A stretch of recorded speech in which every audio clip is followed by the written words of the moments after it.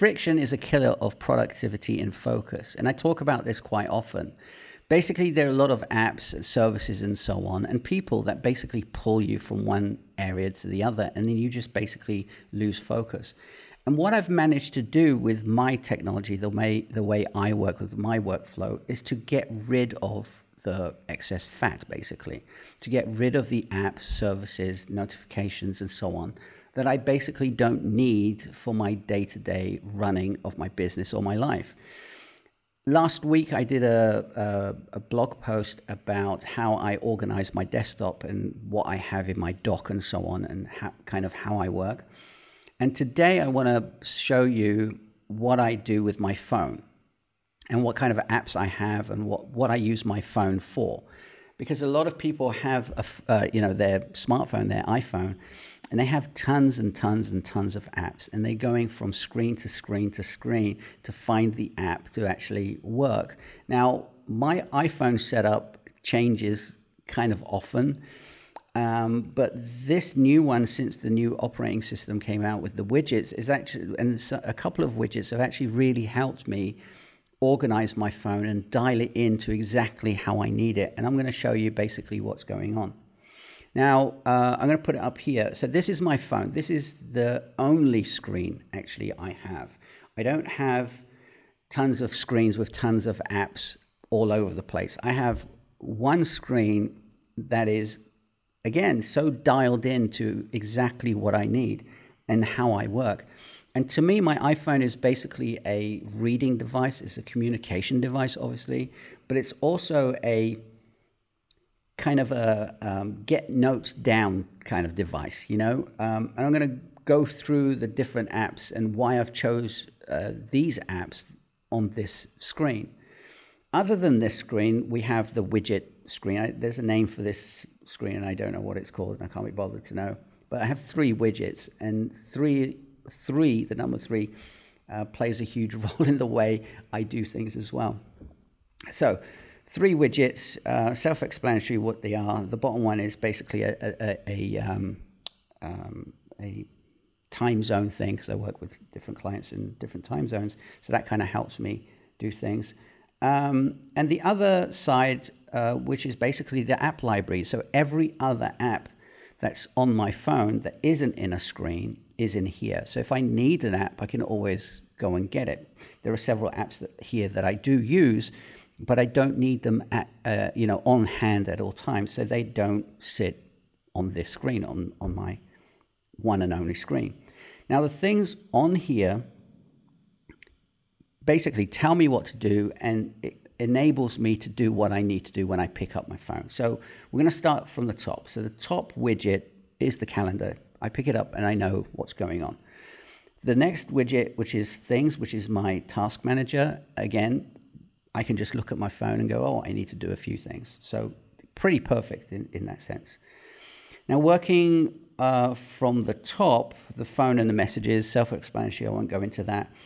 AI Writer and Notes, I'm going to come back to, because they're part of my workflow, so I'm going to come back to them as to what they're there for. The Safari self-explanatory, and Reader is basically my news reader, RSS reader, basically for articles and so on, things that I need to stay on top of, basically. And then LinkedIn and Twitter, and they're the only social media that I use, basically. So, and a lot of people say you shouldn't put social media apps, you should take off social media apps from your phone. And I'm actually the other way around. I believe your phone is the best place for the social media apps, because my computer is where I do my work. I don't want to be inundated in any way on my phone. Yes, you can close tabs on my computer. You can close tabs, but generally I don't open up Twitter or LinkedIn on my computer very often. I actually do everything I need to do on my phone. So I prefer it on my phone rather than on my computer. Right at the bottom in the dock, I have far left, which is Basecamp. The middle is Drafts app. I'm going to come back to that. And the far right is my email, which is hey.com. Now, there are 3 steps in getting my work done, basically. There's kind of a fourth one, but I'm going to show you what I mean.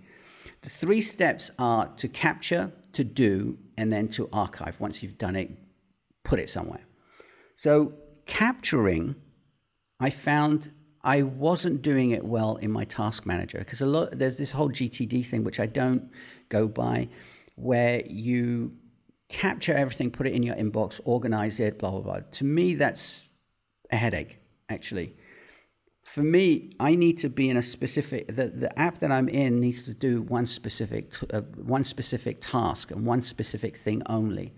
And if I'm putting ideas in my task manager and I go to my task manager, then in a way my mind muddles as to what I'm actually doing. So I stay away from that. So I use Drafts as my notepad, as my capture device, as my capturing area. So Drafts is a fantastic app. Go and check it out. It does a lot more than this, but the way I use it is that whenever I open up my phone, I have a blank sheet of paper, and basically I can write anything I want and then send it to different places. I can tweet it from here. I can put it in my agenda. I can put it in my journal, for instance, etc. So I can literally go to one place, write down my thoughts, and then organize later, basically, or organize as I go. So Drafts app has actually really, really helped me, and that's why it sits in the dock, because every idea, thought, or whatever I come up with basically goes into Drafts, because from there, then I can put it into the right places, whether it's a blog post that I'm going to be writing, whether it's a video that I want to do, it always pretty much starts in Drafts. I don't care about spelling mistakes, and I make a lot of them. I make a ton of mistakes all the time, but I don't care. I just want to get it out of my head so my head can be free to do whatever my head needs to do, basically. So the second step is to actually do the work, and the doing is the task manager. So from Drafts, figuring out what I need to do, I make tasks, and pretty much every task, I would say 99.9% of the tasks in my task manager, I put a date on. I always date them. I don't tag them. I don't use filters or tags or anything like that. I date them and put them in one of 3 areas. And in each area, I do have projects, but these are 3 different areas, which again, 3 is the magic number. They are duplicated in my calendar and my folder structure and my notes app, which I'm going to come to. But they go into one of these areas, but they're pretty much always dated, because I treat my task manager as basically an unpaid assistant. So I tell my assistant what to do, give them the date to tell me when to do it, and it pops up and tells me what I need to do. And once I've done that, between that and the Notes app, between doing and archiving, there are a ton of other apps in the middle. So I'm not going to go through each and every app. I'm going to go through one of the ones that I use, which I really like. But pretty much everyone has their own work and how they work and the tools that they need. So there's no point me talking about every other tool, because everyone's job is obviously different. The way I do it with one specific thing is that I use IA Writer. I always call it AI Writer. My IA Writer to write my posts and articles and sometimes emails as well, because it helps. IA Writer is basically a real heavy on the focus. There's nothing there other than text, basically. It's a markdown writer. I'm not going to go into that, but basically it just helps me focus, and it syncs with the Mac version as well. So I can kind of start in this, or and then carry on my Mac. I do all my work on my Mac, not on this. If I'm somewhere and I have it, obviously because it's synced, because it's in here, I will then just write up a sentence or 2 within that app. So it's a fantastic app. It just really does help me with focusing when I'm writing. And then obviously from there, it goes into my notes, and I have the 3 areas again, which is personal, business, and work. I'm not going to go into them because to me they're private, so I don't want to bring them, show them basically. But in my calendar, again, business, personal, work, those three areas are pretty much mirrored in files and in my apps.